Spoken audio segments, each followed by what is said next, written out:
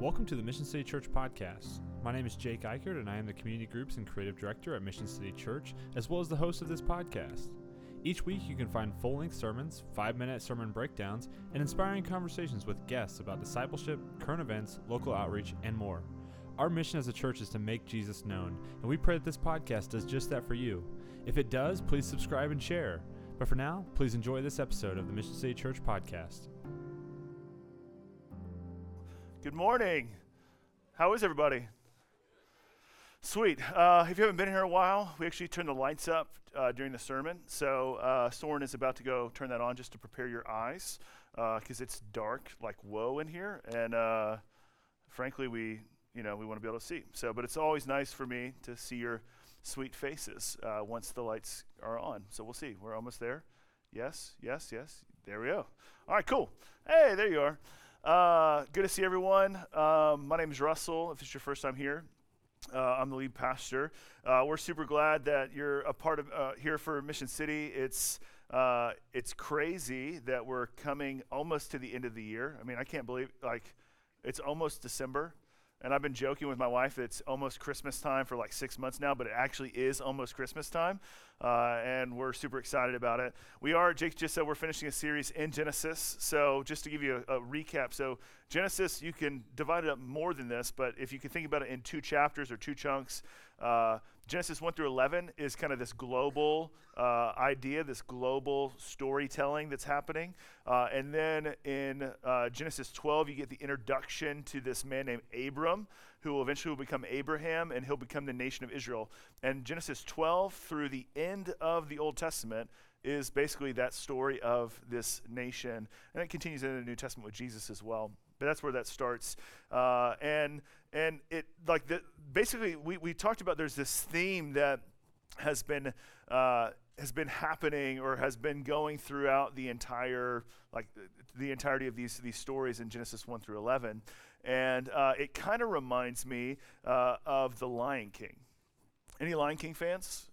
Yeah, that's good. Still a beautiful thing. Never seen the thing on Broadway, but love the movie. And do you guys remember the line where Mufasa and Simba are sitting and they're looking over the beautiful, is it the Havana? Is that what we call this? I'm sorry, what? Savannah. Okay, wow. Thank you for the education.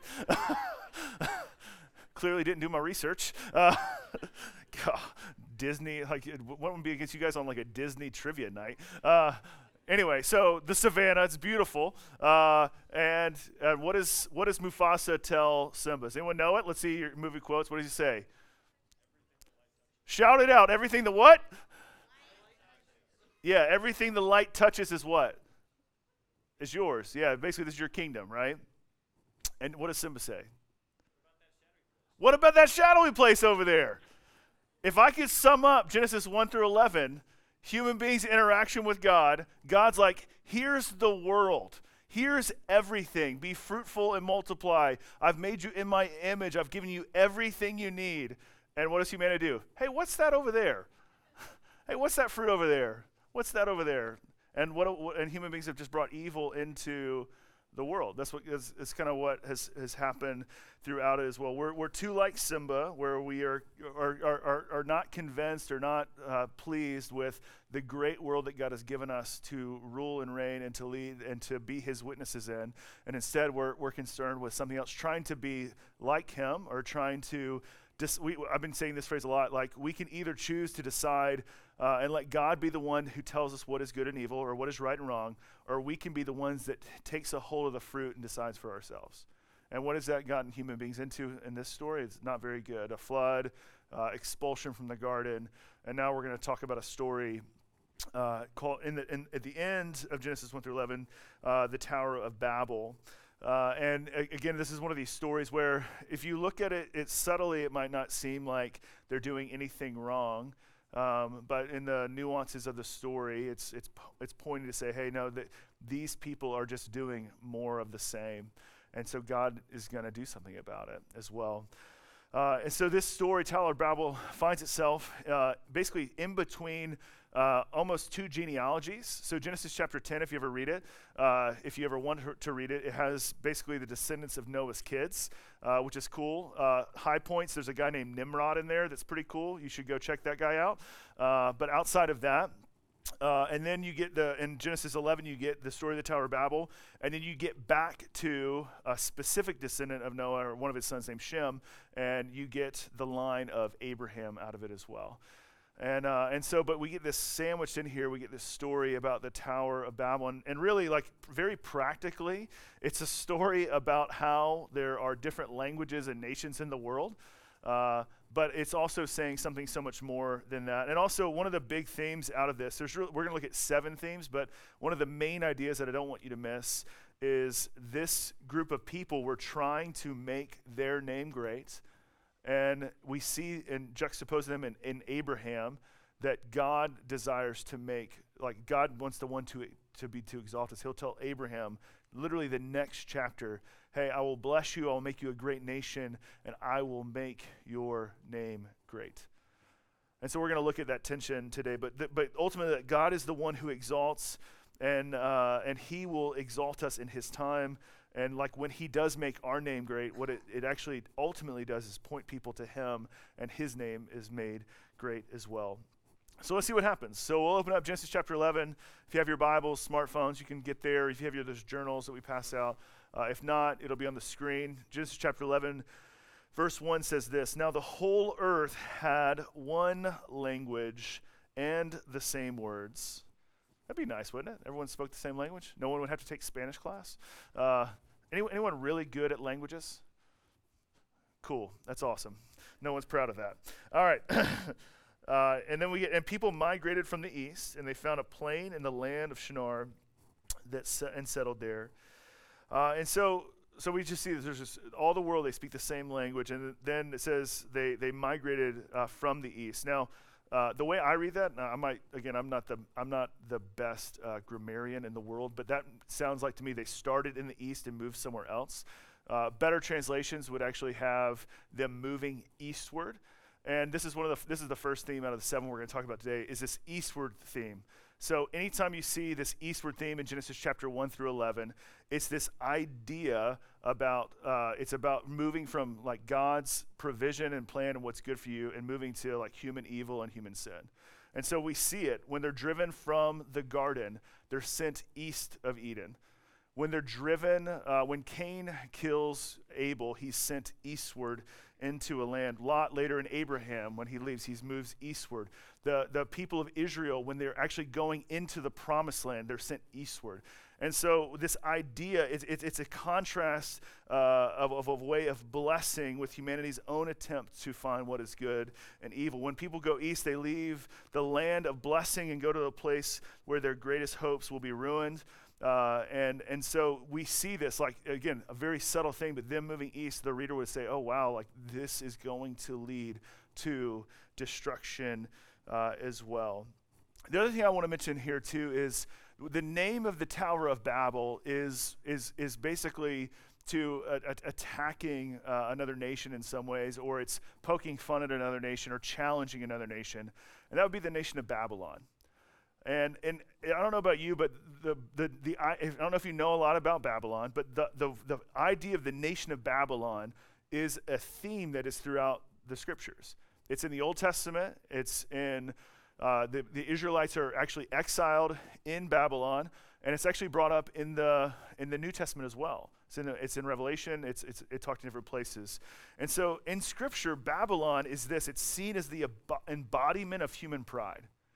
That Babylon is seen as the embodiment of human pride and godlessness that must attract judgment from the Almighty God. If you want to note, just to read this, I don't have time to look today, but Isaiah 14, 13 through 15 is kind of the center of that, or not the center, it talks about that. The prophet Isaiah talks about that. In the New Testament, Babylon is called the great harlot, the persecutor of people of God, the incarnation of human pride. Revelation 18:20 talks about we should rejoice in the destruction. Her fall will establish the kingdom of God. And so Babylon, again, it's like the embodiment of human pride, which some people could say that's a part of sin. If Someone described to me once that pride is the wrong understanding of who I am and who God is. Who I am, or who God is and who I am. So pride is the wrong understanding of who God is and who I am. And so if I have this arrogance about my place in the world, then I end up doing things that are not of God, it will lead to judgment and things of that nature as well. So let's continue in verse 3. So what happens? And they said to one another, they say, come and let us make bricks and burn them thoroughly. And they had brick for stone and a bitumen for mortar. And then they said, come, let us build ourselves a city and a tower with its tops in the heavens, and let us make a name for ourselves, that we will, lest we be dispersed over the face of the whole earth. So what happens? These group of people, they move eastward, and what do? They want to build a city, and they're going to build a city out of these mud bricks in some ways, and it's going to be a great city that's going to go into the sky or into the heavens. And what are they trying to protect? What do they want? They want to be all together. They don't want to be sent out. They don't want to be dispersed for whatever reason it could be. It could have been they wanted protection. I don't know what it was, but they wanted the safety of all being in the same place. So the first thing we talked about was this idea of eastward. The second theme is just this idea of Babylon. The third one, or the third idea that comes in here, is these mud bricks. Now, some people will write about this and talk about, oh, wow, look at human technology already. 11 chapters into the Bible, they're building huge towers, and it's awesome. And you could take it that way, that's fine. But really, if there is an understanding that the Torah, or the first 5 books of the Bible, and specifically in Genesis 1 through 11, is writing in a culture of other ancient Near Eastern literature. And so what that means is there are other nations that exist that are writing their stories of history. So there's a creation narrative in the Babylonian context. There's a flood narrative, and there's Egypt is another nation that has these. And they have these stories that they talk through and have ideas. The difference is that in all of these stories, they have, like if you compare and contrast them, you should notice the distinction of how different the God of Israel is than any other nation. Like that there is, like the whole point is like there is no God like the God of Israel, or there is no God like Yahweh. But this is a time where you see these mud bricks. It's like, oh, is that technology? What is that? Well, there's a story in the Enuma Elish, which is in the Babylonian context, I believe, that is that writes about how these godlike these gods, sub-gods of this guy named Marduk. Now, this might be nerdy, and I apologize, but you know what? We're in Babylon. We're going for it, okay, people? So, but there's these not godlike, I keep saying that. There's these gods, not the top ones, but the secondary gods, that build these towers in this temple to the god that is associated with Marduk, right? But it's gods that are doing it. And they build these, it's described, the language is very similar to what's described in Israel. So the difference is, in Genesis 11, it's people, it's man that is building these bricks. In the Enuma Elish, it's gods that are doing it. And so what is happening here is that I think that Israel is basically poking fun at Babylon. So Babylon, again, is the seed of evil or human pride. Like it's a bad place. It has a bad idea. Evil comes out of it, and they think they're a big deal. They think they're a great nation, and there's this subtle almost like a punch in the kidney here. You know what I'm saying? Like where they're like, no, they're not that big of a deal. Human beings made these beautiful mud brick towers. That's the other thing too. So it's this idea of, instead of it being these, like when I imagine the tower, I imagine it being beautiful, but it's like these, like you ever make a mud brick before? I mean, brick's fine, it's not ugly, but like, have you ever seen the beautiful granite in Israel or in Judah? Like sandstone? Like it's beautiful.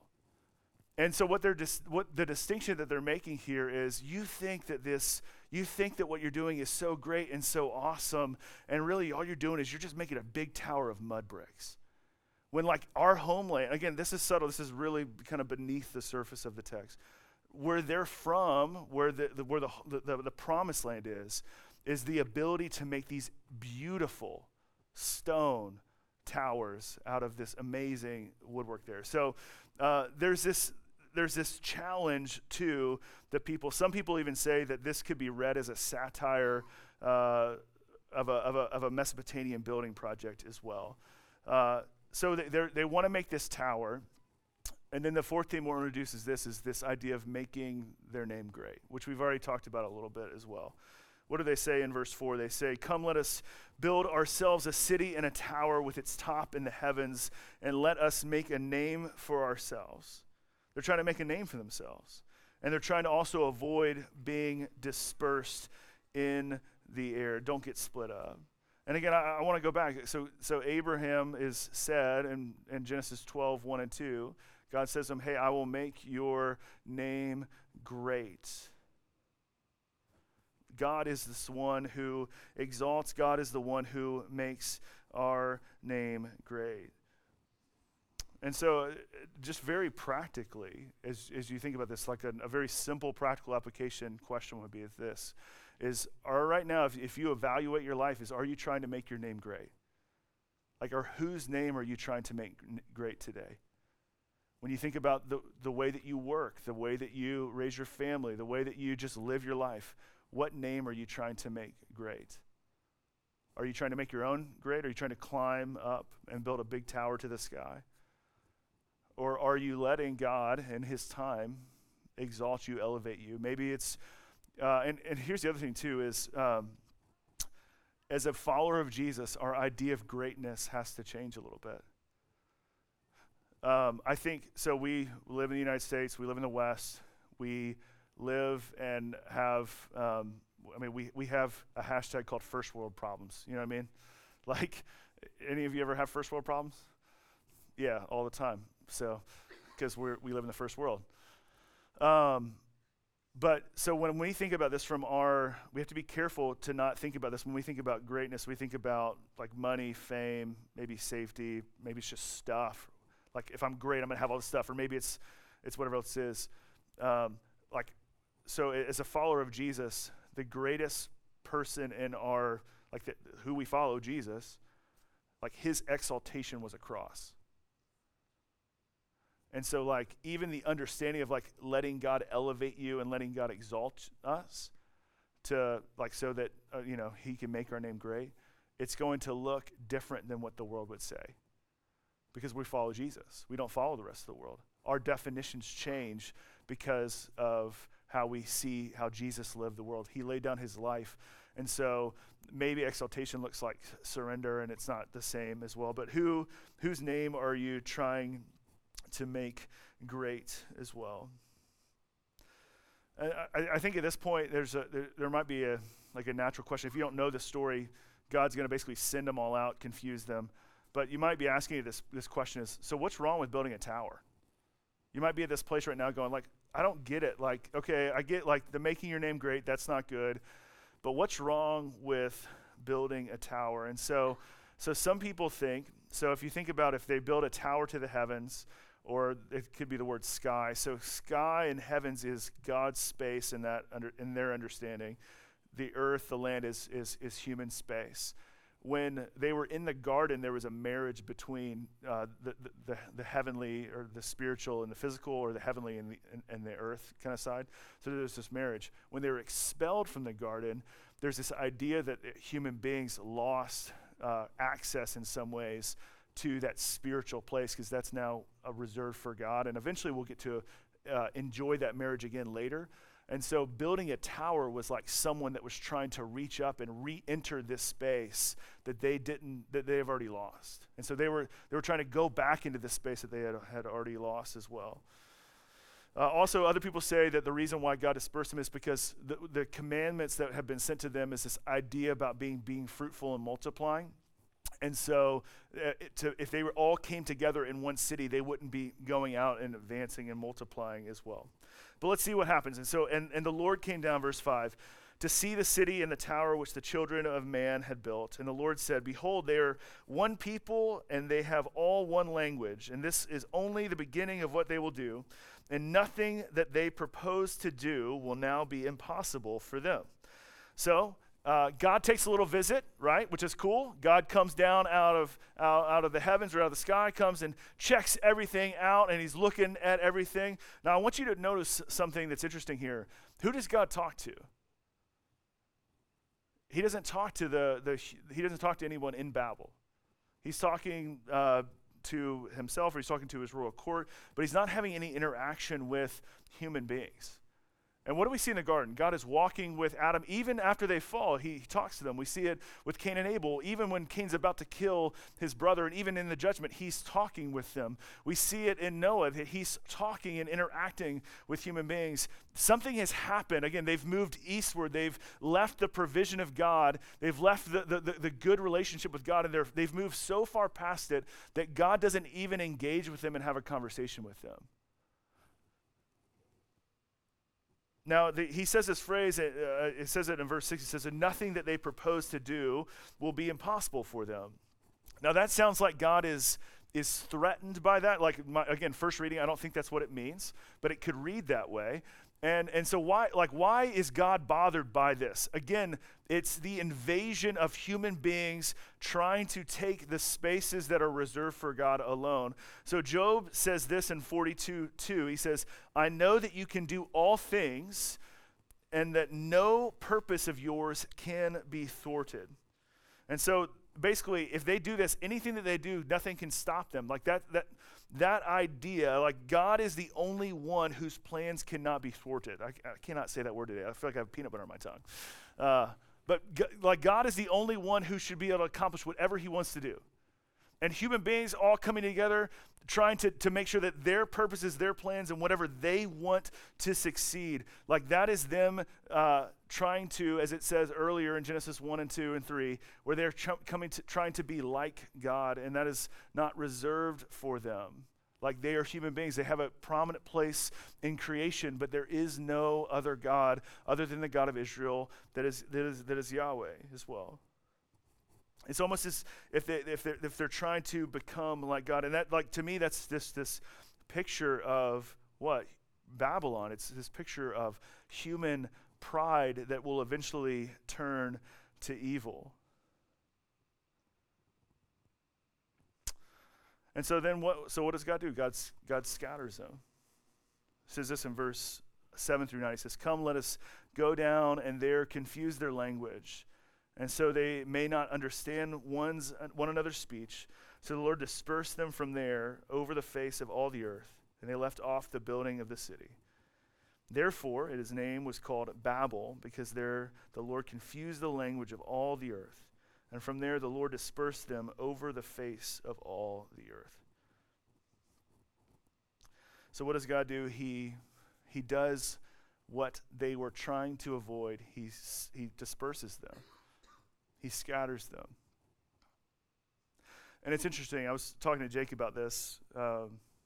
We were talking about, or he was actually talking about this. He was saying, they're trying to avoid, in their own strength, something. This community, this group of people were trying to avoid being sent out and dispersed throughout the lands. And it's interesting that oftentimes the things that we try to avoid, and maybe the things we use to try to avoid discomfort and hardship typically never work, right? Like, have you ever noticed that the things that you've done or put in front of you that you've tried to avoid, like how oftentimes do they work out for you? Probably not very often. And what usually ends up happening is we end up experiencing the thing we are trying to avoid, and sometimes even worse off. So I'm going to do this so I can avoid this, and I end up having to do this anyway. And I think about it in that context. I actually think about it in that context of substance abuse right now.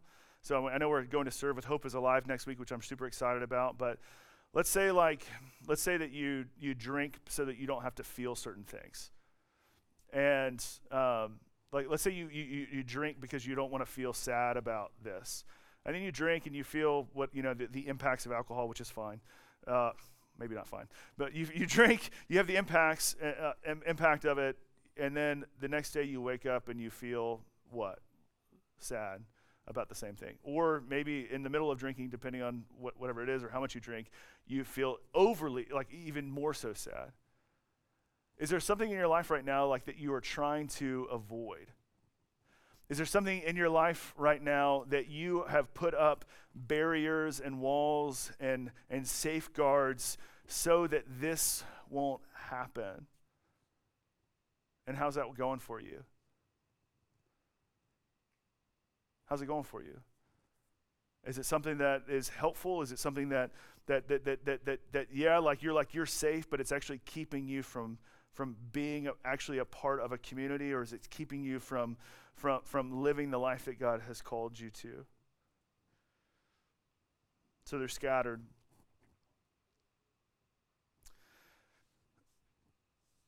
So we see this theme, though, over and over again as we've looked at the first 11 chapters of Genesis. We've seen this idea of human beings have been given this incredible world. We've been given this amazing place to be fruitful, to multiply, to harness the potential of the world around us. We've been given this place to be God's witnesses or his image bearers to the world around us, to point people to God. And again, going back to our famous theologian Simba, what do we want? We want what's that dark place over there?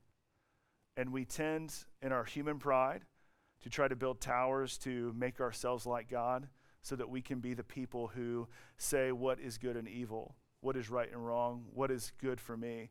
And in doing that, we ignore this incredible God who has created this incredible world for us to follow, to follow him and to live out the way that he's called us to.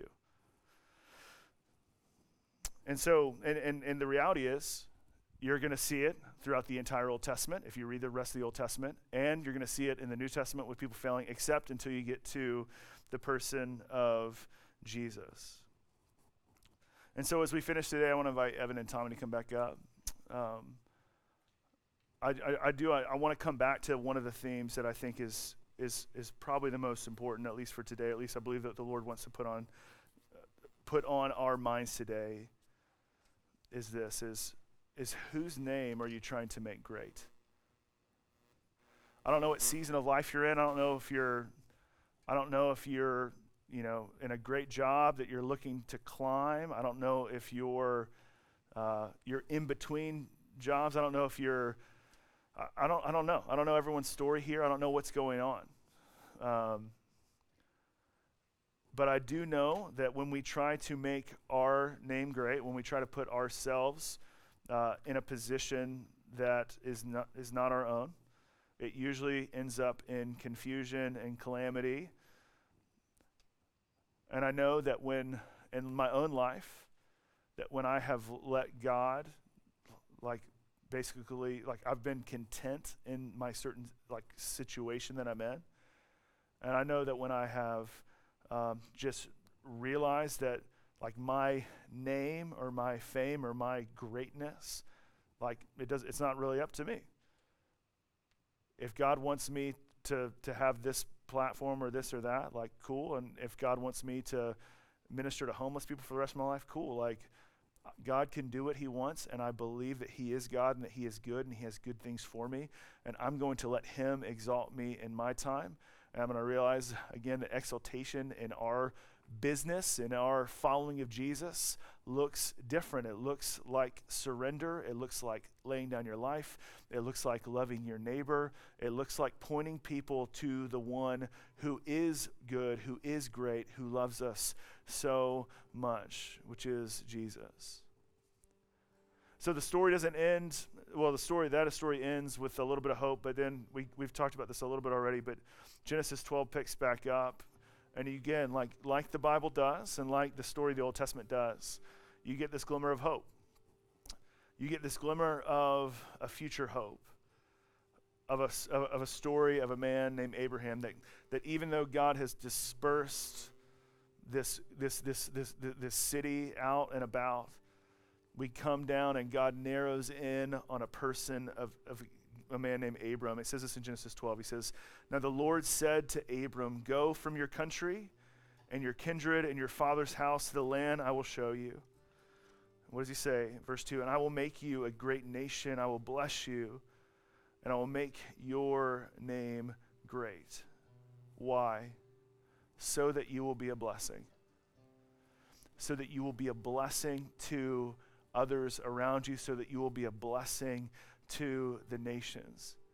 Not so that you can have fame, not so you can have status, not so that you can have followers, not so that you can have fill in the blank, whatever your vice or whatever else it is that God will make your name great. God will elevate you. God will exalt you to be a blessing for others. And that's what he wants us to call to. And so if you're in a place where you have been in a season of striving, like we're about to take communion together, there's a time for you to confess that. If you have been trying to climb maybe a corporate ladder so that you could have a better, power or money or whatever else it is, and like you haven't let God exalt you so that you can be a blessing to the world around you, like this is a time to confess that. If you maybe it's not that. Maybe you're the one that has been. You have a plan in your own strength to try to avoid something, and like you put up walls and boundaries and barriers, and they're keeping you from actually experiencing the grace of God and the good things that God has for you in your life. And maybe today's the time to take some of those walls back down. And so that God can start using you. And like you might experience a little bit of what you don't want, but the good news is that God will walk through that thing with you. God wants to exalt us so that, again, we can be a blessing to point people back to him. Whose name are you making great today? Thank you for listening to this episode of the Mission City Church podcast. Mission City Church is a non-denominational church in Mission, Kansas. We meet on Sunday mornings at 10 a.m. at Cinemark 20 off of Johnson Drive and I-35. We also have 3 community groups that meet every other Sunday, Tuesday, and Thursday. If you live in the Kansas City area and would like more information, please visit our website at missioncitykc.com, or you can email me at jake@missioncitykc.com.